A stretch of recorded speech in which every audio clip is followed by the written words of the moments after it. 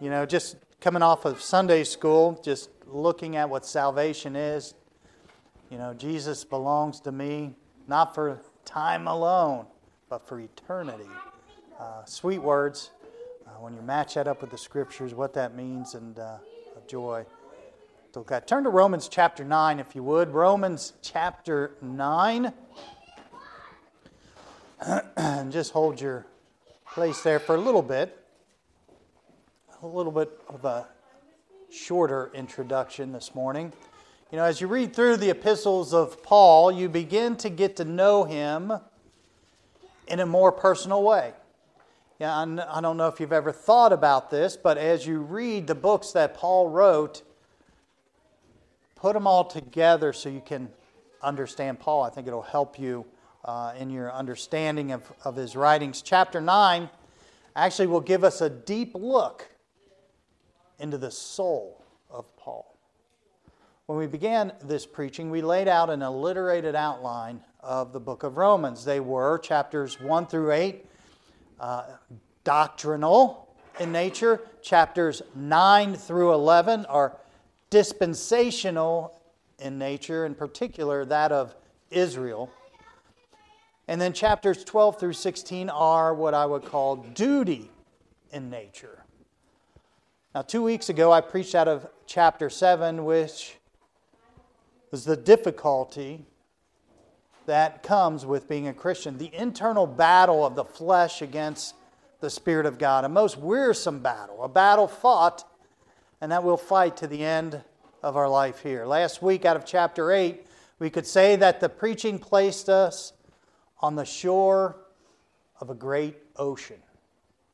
I don't know about you, but one of the greatest wonders and beauties of the world to me is an ocean shore. It is a great wonder, and it fills every sense in the body to include taste, should you open your mouth and let some of that salt water come in. Taste you'll never forget.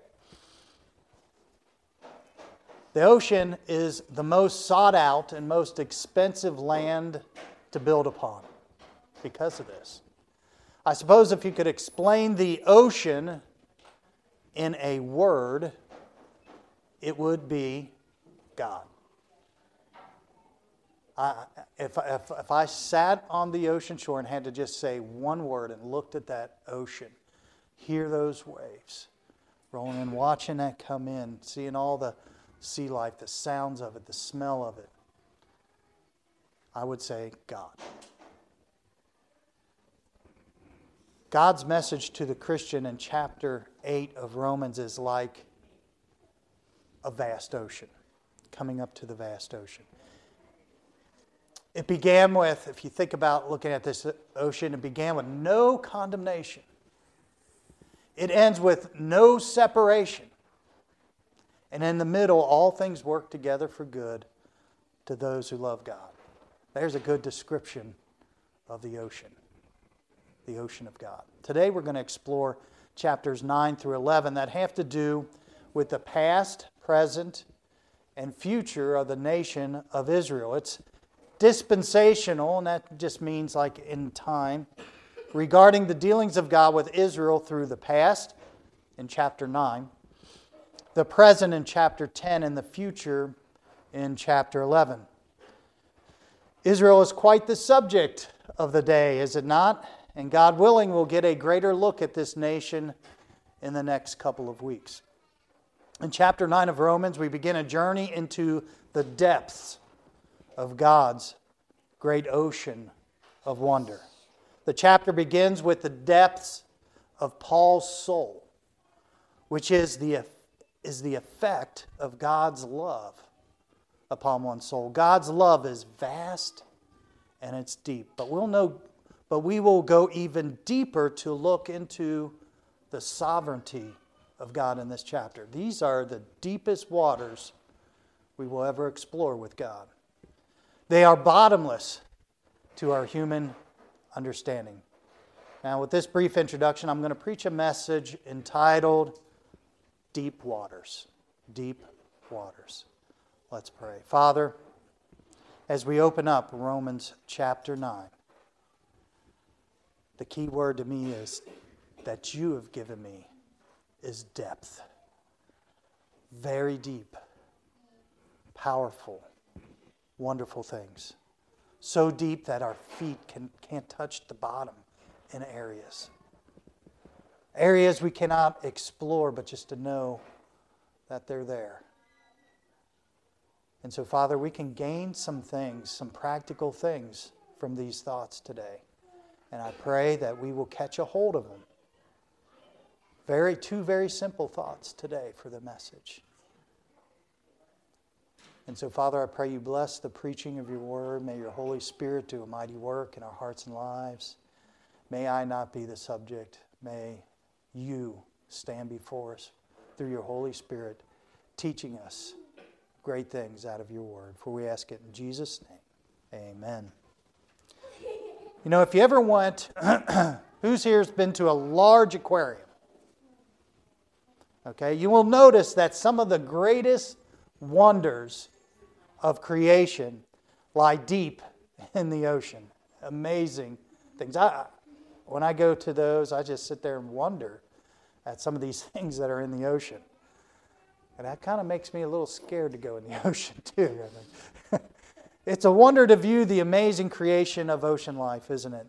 Though a great wonder, it's also somewhat of, it should be an expected thing if you think about it. When God sent His flood, it killed all the life that lived on the earth, saved the remnant of man and a couple of living species that would be on the ark to begin a new world.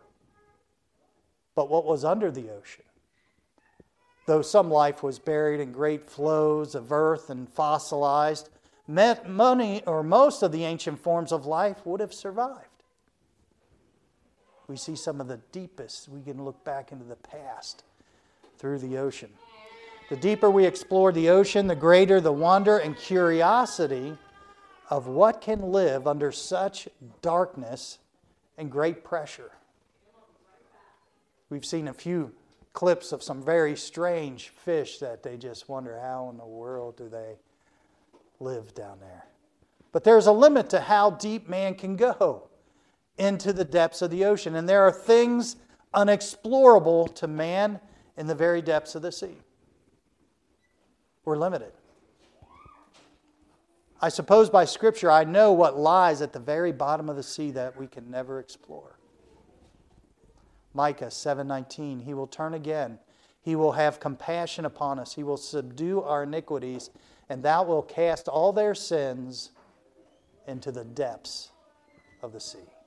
I like that picture. I don't know about you. But it's so far down we can't get to them or even see them. They're gone, forever gone. You know, it seems that there is a limit to man's knowledge of God. Romans 11:33, oh, the depth of the riches, both of the wisdom and knowledge of God. How unsearchable are His judgments and His ways past finding out. At the last verse of Romans chapter 11, we're going to get the conclusion of these chapters 9 and 10 and 11. A verse I very well have become fond of. In Romans chapter 9, we're going to take a deep dive into some deep theological, that's a big word, understanding of God. But we will reach a limit. And we'll have to recognize that limit. Romans 9:1, if we'll start there. It begins with, I say the truth in Christ. I lie not, my conscience also bearing me witness in the Holy Ghost. Those are some pretty strong words. Paul saying, by God, I'm swearing by God, God in me knows this, that I have great heaviness and continual, great heaviness, this is deep, and continual sorrow in my heart. Then he makes an interesting statement, for I could wish that myself were accursed from Christ for my brethren, my kinsmen, and it says according to the flesh. Now we should consider that when Paul wrote this, he was being accused of being an enemy of his own people, the Jews. I want to read. This is what he was up against when he was writing this. Acts 23:10. If you want to turn there, we'll read a part of the scriptures here about what Paul was facing and what he was saying about these people and what these people were saying about him. Acts 23, beginning in verse 10, it said, "And when there arose a great dissension, the chief captain, fearing lest Paul should have been pulled in pieces of them, commanded the soldiers to go down and to take him by force from among them and to bring him into the castle. And the night following, the Lord stood by him and said, Be of good cheer, Paul, for as thou hast testified of me in Jerusalem, so must thou bear witness also at Rome. And when it was day, certain of the Jews banded together and bound themselves under a curse, saying that they would neither eat nor drink till they had killed Paul." His friends, his kinsmen, that he was sorrowful about. And they were more than 40 which had made this conspiracy. And they came to the chief priests and elders and said, "We have bound ourselves under a great curse that we will eat nothing until we have slain Paul." Now, either they went back on that because Paul didn't get killed automatically, or they were hungry. "Now therefore ye with the council signify to the chief captain that he bring him down unto you tomorrow, as though ye would inquire something more perfectly concerning him." Like make up this story to get him to come. "And we, or ever he come near, are ready to kill him." We're going to jump him.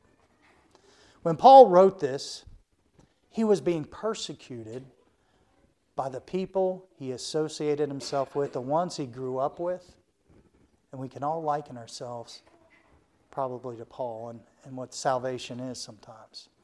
Those he shared religious fellowship with, and good things in a sense. And he'll talk about that in a minute. You might say these were his close family. He enjoyed them and he loved them, and they encouraged one another in what they believed the work of God was. He no doubt felt a human love and acceptance from this group and enjoyed their company. But he was separated from them because he trusted Christ, and it meant another walk. But now, he's an enemy to them because of his belief in Christ. He had to separate from them. What were his friends were now his enemy. It was hard for Paul, for he loved his Jewish friends. He had good memories. I have good memories. I wasn't a Christian at the time, but I have good, fond memories. Perhaps you can relate to this. Many times coming to Christ is a condemnation to the people and way of life you grew up in. Though you never come to Christ to create a war. Nobody does. We come to Christ because we just come to Christ because we love Him. But a war is inevitable because of your repentance. It could be parents who brought you up in another way. I remember my parents struggled with me in the way I went. But the way you now live condemns the way you were brought up. It just doesn't. It could be because of your constant church attendance. You go to church. I've heard this. How often do you go to church? That's crazy. Your new convictions based on the Word of God. Many times families attack you because of your personal walk and devotion to God. Coming to Christ always has an effect on others. Though your hope is that your new life will encourage others to draw closer to God. And for some of you, and for some you will, but one thing for sure is that you will bring persecution upon yourself by those whose your living condemns. It's guaranteed as a Christian that you're going to suffer persecution. The world doesn't like it. You condemn the world in your actions. Today we see ourselves condemned because the family, or we may see ourselves condemned because of the family get-together we host at our house has an absolute rule of no alcohol. I'm speaking, I went through this. My family likes to nip at the stuff, And that really made them mad. Talked about us. Our extremists. views. But it's a condemnation of those who enjoy their drinking. Because we're saying, this is not good. And basically what they see is you're saying what they're doing is not good. You don't mean to do that. You're just trying to do what's right. But doing what's right is going to cause others to feel that you're condemning them. Your decision to homeschool sometimes is viewed, and I'm not saying homeschooling is the only way to go, but sometimes it's viewed as a path to social disorders. Your kids are going to be socially wrong. Lack of opportunity and a hindrance to having friends and experiencing the lust of this world and the pride of life that you could get in school. Though I cannot say this for sure, I believe Paul is saying in this statement, and I'm taking some liberty here. I don't think we really can know for sure unless Paul could explain it. He's saying, I could wish that I could, in my flesh, enjoy the old life with my friends again and show forth and restore fellowship with them because he loved them. I just kind of feel like he says in the flesh, he knows in the spirit he cannot go back. And he knows he could. He said, I could wish that I could just be back in that loving spirit with them. But though I can't be sure for what Paul is saying in this, for I could wish that myself were accursed from Christ for my brethren, my kinsmen, according to the flesh. These are deep words. The kind of feelings or words that cannot fully express. But I can say this, Paul was deeply, this I know, he was deeply burdened for them. These are deep waters. He loved them even in the midst of their conspiracy of hate and plot to murder him. Truly, Paul had more than just a human Paul love. He had the love of God shed abroad in his heart. And hope maketh not ashamed, because the love of God is shed abroad in our hearts by the Holy Ghost, which is given unto us. Nobody can attain that kind of love unless you've trusted Christ and the Holy Spirit resides in you. This is the type of love. This is how deep that love is. We're talking about deep waters. Now, Paul reminisces about the wonderful godly heritage that he shares with his kinsfolk. He begins to describe it here. Verse 4, he says, who are Israelites, to whom pertaineth the adoption and the glory and the covenants and the giving of the law and the service of God and the promises, whose are the fathers, and of whom, as concerning the flesh, Christ came, who is over all, God blessed forever. Amen. He gives 8 characteristics of the Israelite nation here. He says the adoption. God adopted them as a nation, the only nation that God ever called his son as a nation. The adoption is a reference to Israel alone. The glory of God on the tabernacle in the wilderness, then later on the temple, given exclusively to the children of Israel, that they would experience the glory of God. Exclusive to Israel. The covenants. To Israel belongs the covenants, some already fulfilled and those to be fulfilled. The law, the Mosaic law, was given to the children of Israel. The service of God, the carrying out of the service of God in the tabernacle, in the temple of God, the priest and all that went into it, and all that work that went into it, that was for Israel alone. The promises. The Old Testament abounds with promises to the nation of Israel. By the way, the land of Palestine has been given strictly to the Jewish nation. They will have it all one day. We see what's going on over there. Who knows what's going to end up of that. But I do know one day Jesus will come here and he'll reign 1,000 years. And the Jews will reign over in Palestine. They will have the land because God promised. And then the fathers it talks about, specifically talk about Abraham and Isaac and Jacob. And then Christ the Messiah, Jesus, was born a Jew in the flesh. Quite a remembrance he goes over of who the nation, of who he identifies with, of his people, and how they're uniquely characterized. Now, Paul's going to further define who Israel is. Paul will make a distinction that just because you were born in the flesh as an Israelite does not make you an Israelite in spirit. What he calls the true Israel. For Jesus was not accepted by all Jews. Only a remnant we will see. These are the real Israel. He says in verse 6, not as though the word of God had taken none effect, for they are not all Israel, which are of Israel. And he's going to make another distinction in verses 7 through 9. And it kind of reminds me of sports tryouts. Brittany, have you ever tried out for sports? You know you could have.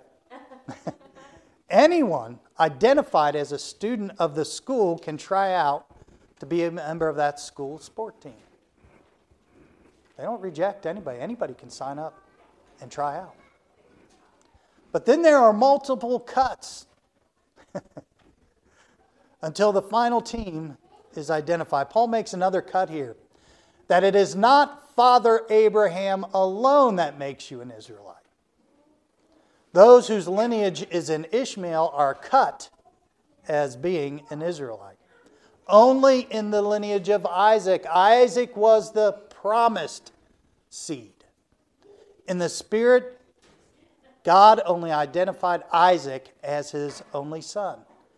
When he took him up to the mountain to offer him up, he said, take thy son, thine only son. Well, Ishmael was already born. He had a son. He did not even look to him because it was in the Spirit. Ishmael was a son of the flesh. Verse 7, beginning in verse 7, we're going to see another cut here. Neither because they are the seed of Abraham are they all children, but in Isaac shall thy seed be called. That is, they which are children of the flesh. These are not the children of God, but the children of the promise are counted for the seed. For this is the word of promise, at this time will I come, and Sarah shall have a son. Not Hagar, who bore Ishmael. Now comes yet another cut in the Israelite lineage. That Rebekah, Isaac and Rebekah, conceived twins, but only one was chosen as the promised seed. Twins, but only one is the promised seed. Not the firstborn Esau, but rather Jacob, the secondborn. There's something, though assumed here, is made very clear. If you're listening, he's beginning to explain the sovereignty of God. These are the deepest waters we'll ever get into in the Bible. The sovereignty of God. In other words, God will do what God will do. Verse 10 through 12. And not only this, but when Rebekah also had conceived by one, even by our father Isaac, okay, we're good here. Here's the cut. For the children being not yet born, neither having done any good or evil, that the purpose of God according to the election might stand, not of works, but of him that calleth. In other words, there was nothing to judge. They weren't even born yet. God already chose. I'm telling you, this is deep waters. It was said unto her, the elder shall serve the younger. God chose Jacob. He was chosen before birth, before either one was born, and showed any deeds of good or evil. As it is written in verse 13, Jacob have I loved, but Esau have I hated. Now this statement comes from a time well after these boys now showed themselves of who they are. In Malachi 1:2 it says, I have loved you, saith the Lord, yet ye say, wherein hast thou loved us? Was not Esau Jacob's brother? Saith the Lord, yet I loved Jacob. You know, it's been a concern of some that they struggle with the scripture that says God hated Esau. In our flesh, it's just hard to, in the wording of that. But there is others who would say that it is easy to see why God hated Esau. He was a godless fellow, filled with pride, a lover of the flesh, a jealous spirit, bearing the nation of Edom who would come after Israel and try to destroy them. That's what came out of him. I'd say it's easier to understand why God didn't like him, hated him. The bigger question would be, seemed to be, why did God love Jacob, the liar? That's a harder one to understand. You look at Jacob, he wasn't the greatest thing. It was simply the sovereign will of God. He would choose who he would choose. We struggle with these thoughts at times. Questions like, I never chose to be born. Why was I born a sinner? Why should I have to deal with being born into sin? That was Adam and Eve's choice. I didn't get that choice. All these kind of human reasonings. Why is this and why is that? We reason these things in our mind, and in essence, we question if God made some mistake in the way He ordained things. We think of God in our own manner, that like us, that you learn by mistakes. We may not say it that way, but our actions kind of do that. Paul opens that question up in verse 14. He says, what shall we say then? Is there unrighteousness with God? In other words, is God wrong in any way? Is there any little bit of not right, unrighteousness in Him? He says, God forbid. Famous words through the book of Romans. He asks questions, God forbid. You got to be crazy. That's stupid. Get away from your dumb thinking, however you want to put it.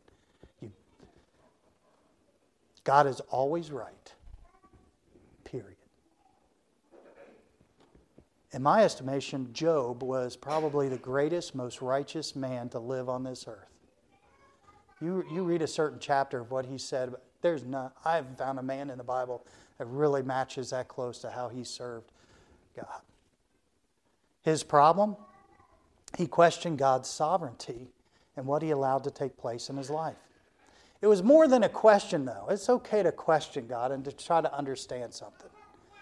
But Job really, in his questioning, insinuated that God did not have a good reason for what He did to him.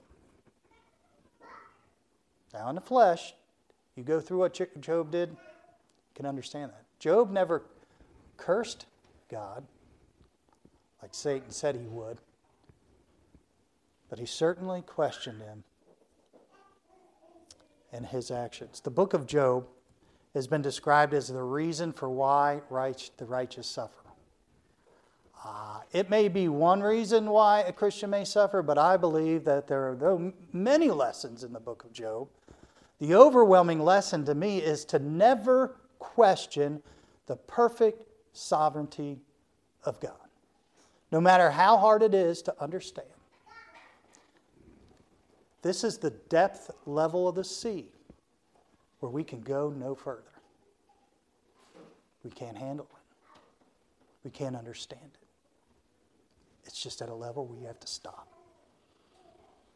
We can only go so far in the depths of the sea or we're crushed by the pressure. We just have no ways. We may inch down a little farther, but we just can't get that far. We can only go so high to try to find God, to where we can go no higher.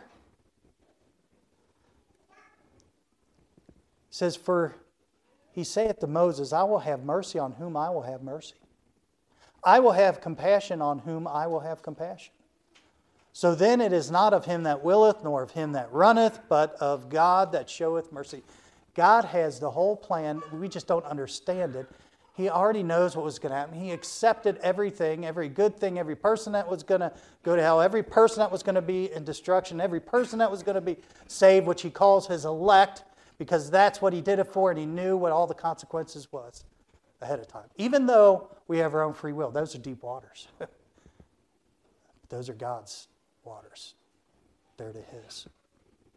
He's simply stating here, because it's not because of who I am, nor my decisions, or by works that He saved me. It's because of who God is. We need to understand that God knew how everything would turn out, even with us having our own will. He knew who would believe on Him and who would not. We don't. And we live in time. And we must be responsible. We are living it out. This is another line and the depth of the sea whereby we cannot perceive. What I will do in Christ and the works I may do for His glory may indicate the possession of God's mercy and grace in my life, but they are not the original cause. Now, Paul gets a little deeper into the sovereignty of God. Besides seeing the sovereignty of God in mercy and compassion, he shows the sovereignty of Him hardening the heart of someone. Verse 17, for the Scripture saith unto Pharaoh, even for this same purpose have I raised thee up, that I might show my power in thee, and that my name might be declared throughout all the earth. Therefore hath he mercy on whom He will have mercy, and on whom He will hardeneth. Pharaoh was hardened, but you know what? As hard as he got, God is greater. He showed that He will let His people go. And He did. Because He is sovereign. He is God. And nobody's going to get one over on Him. These are very deep waters now. Very uncomfortable, for we are reaching the end of our understanding of God. Paul takes a breather now that he has gone this deep into the sovereignty of God to ask a question to see if we are still on board. Thou wilt say then unto me, why doth he yet find fault? For who hath resisted His will? Here comes man's reasoning rushing in again. It is the same questioning type of Job. The first three men that questioned Job in his troubles were his friends. They concluded this in Job 32:1. So these three men ceased to answer Job because he was righteous in his own eyes. Then Elihu. Now you have man, and you're going to have man and God speak to Job, because Elihu was filled with the Spirit of God. He was giving him a right answer, but it was coming from an easier source, from a man, not God. Because when you see God, like Brother Mike was alluding to in Revelation, the Apostle John fell at His feet, is dead. The great Apostle John, who the beloved, the one who was close. God gives him a man to tell him. Here's what he says at the end. Touching the Almighty, he says, we cannot find Him out. He is excellent in power and in judgment and in plenty of justice. He will not afflict. Men do therefore fear Him. He respecteth not any that are wise of heart. Then God delivers the final blow to Job. Job chapter 38, if you want to turn there. This is just the start of God speaking directly to Job. Put yourself in this place. This is, like I said, I think the greatest man ever lived on this earth. At least arguably so. Job 38:1, it says, Then the Lord answered Job out of the whirlwind. Here comes God into the picture, and said, Who is this that darkeneth counsel by words without knowledge? Gird up now thy loins like a man, for I will demand of thee, and answer thou me. Where was thou when I laid the foundation of the earth? Declare if thou hast understanding. Who hath laid the measure thereof, if thou knowest? Or who hath stretched the line upon it? Whereupon are the foundations thereof fastened? Or who laid the cornerstone thereof? When the morning stars sang together, and all the sons of God shouted for joy? Or who shut up the sea with doors when it brake forth, as it had issue out of the womb? When I made the cloud the garment thereof, and thick darkness a swaddling band for it, and break up for it my decreed place, and set bars and doors, and said, Hitherto shalt thou come, but no further. Hear that? Here will you come, but no further. And here shall thy proud waves be stayed. God continues His rebuke. You have to read it. Oh, boy. Talk about feeling small before God. But it could be summarized as this. God says, who are you to tell me what to do? You may have said that to somebody at some point. Who are you to tell me what to do? These words of God to Job are similar to the rebuke here in Romans 9, 20 through 23. Let's pick it back up again. He says, nay, but, O man, who art thou that repliest against God? Shall the thing formed say to him that formed it, why hast thou made me thus? Hath not the potter power over the clay of the same lump to make one vessel unto honor and another unto dishonor? What if God, willing to show his wrath and to make his power known, endured with much long suffering, in which he has? This is amazing. The vessels of wrath fitted to destruction, and that he might make known the riches of his glory on vessels of mercy, which he afore prepared unto glory. Now, Paul will fold in the sovereignty of God as related to the Gentiles, as it was also prophesied from old. Even us, verse 24, whom he hath called, not of the Jews only, but also of the Gentiles. Here's what the Gentiles are. Anybody that's not a Jew. As he saith also in OC, which is Hosea, it's a Greek word for Hosea. I will call them my people, which were not my people. And her beloved, which was not beloved. And it shall come to pass that in the place where it was said unto them, ye are not my people, there shall they be called the children of the living God. The Gentiles. Salvation has come. Now, Hosea 2:23, which is prophesied from, it says, and I will sow her unto me in the earth, and I will have mercy upon her that had not obtained mercy, and I will say to them which were not my people, thou art my people, and they shall say, thou art my God. The Jews have a problem with that. It's a stumbling block for them. They were the special ones. This thing about Gentiles, although it was prophesied way back, now God will bring his sovereignty to a climax here. He says, Isaiah also crieth concerning Israel, though the number of the children of Israel be as the sand of the sea, a remnant shall be saved. You know what a remnant is? A little piece of them. Not the whole, a small piece of them shall be saved. For he will finish the work and cut it short in righteousness, because a short work will the Lord make upon the earth. And as Isaiah said before, except the Lord of the Sabbath had left us a seed, except that God ordained a seed to come through, we had been like Sodom and been like unto Gomorrah, totally destroyed. The great nation of Israel would have perished altogether except for the sovereignty of God to save them by a remnant. What an indictment upon man's religious pride. Not only the Jewish religious group whose heart would harden and crucify Christ, but also upon a proud, rebellious, religious, powerless church. Before the rapture, the church at whole will be great and deceived. But God will reserve a remnant of them as well. Paul brings to a conclusion, who are the righteous ones before God? Who are the ones who are really Israel in the spiritual sense, who are his children in the spiritual sense? He says, what shall we say then in verse 30?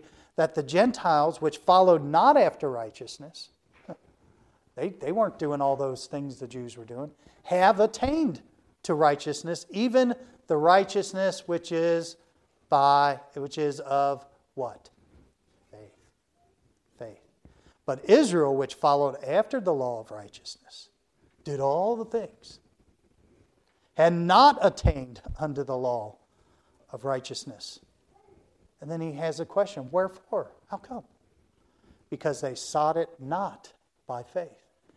It's always been by faith. From the beginning of time, it was faith and believing what God said. But it says, but as it were, here's what they did, by the works of the law. For they stumbled at that stumbling stone. As it is written, behold, I lay in Sion a stumbling stone and rock of offense. That was Jesus.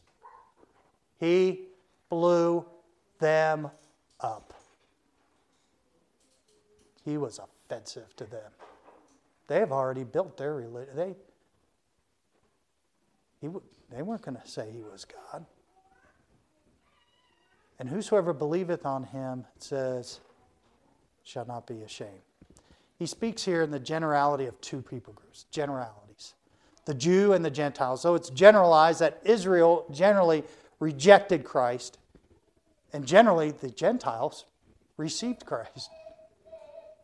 But the specific message is righteousness before God, or to be right before God, is by faith in Christ, regardless of the people group you are identified with.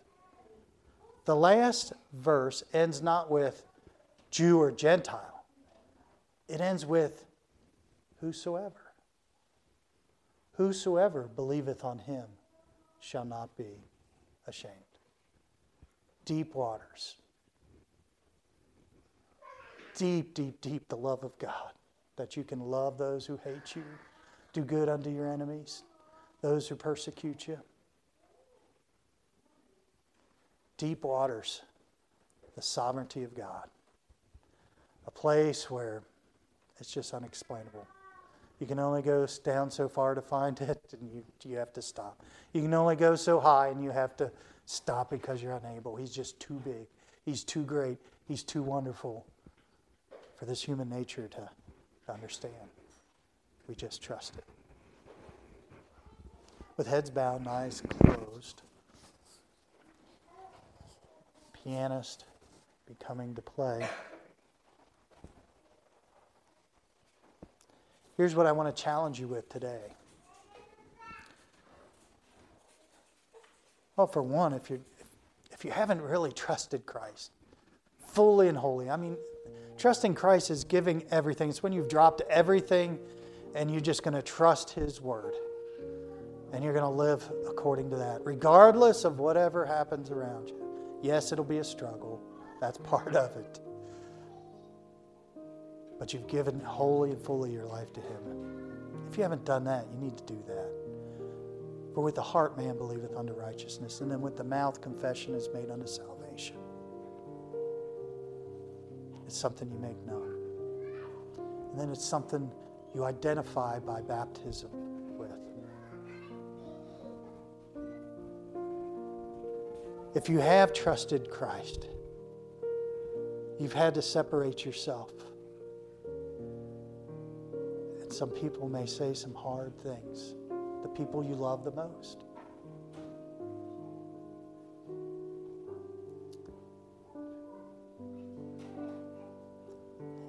But you'll love them anyway. If you can't love them, probably because you're not saved, because by the Spirit of God, the love of God resides in you. And that's what gives you the ability to care for and love those who would persecute you. Kind of a raw example, but there's some people who love animals so much, even though they bite them when they're trying to help them, they'll do it anyway. To God, we would have the care and love for a lost and dying world, especially our own family. That we would be deeply burdened with the love of God for them. And then the sovereignty of God. How deep that is. God will do what He do. Here's what we need to do. We need to know and rest in God cannot make no mistake. No matter what we're going through, God cannot fail. We don't have to understand. We can only go so deep with that, how God does all this and how He puts it together and how He runs our life. It's just too deep for us. We just need to trust Him and know that He's got it figured out. There's something about that name, Jesus.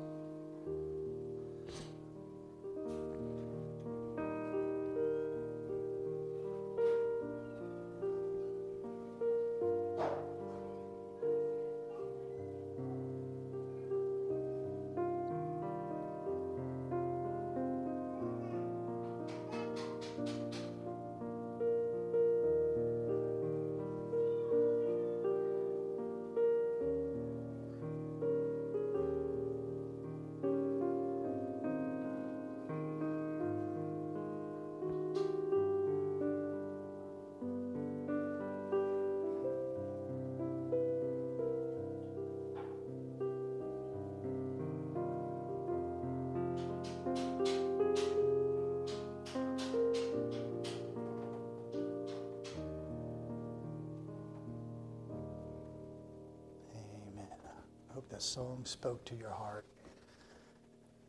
I pray God spoke to your heart and life through His Word. This is a tough chapter to teach through, and so are a couple more here coming up because they're just so deep. But I hope God's simplified it for you.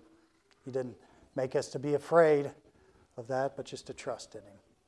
Father, thank you for your word. Thank you for those who have come. I pray your blessings and help and encouragement in each family today. For we ask it in Jesus' name. Amen. You are dismissed.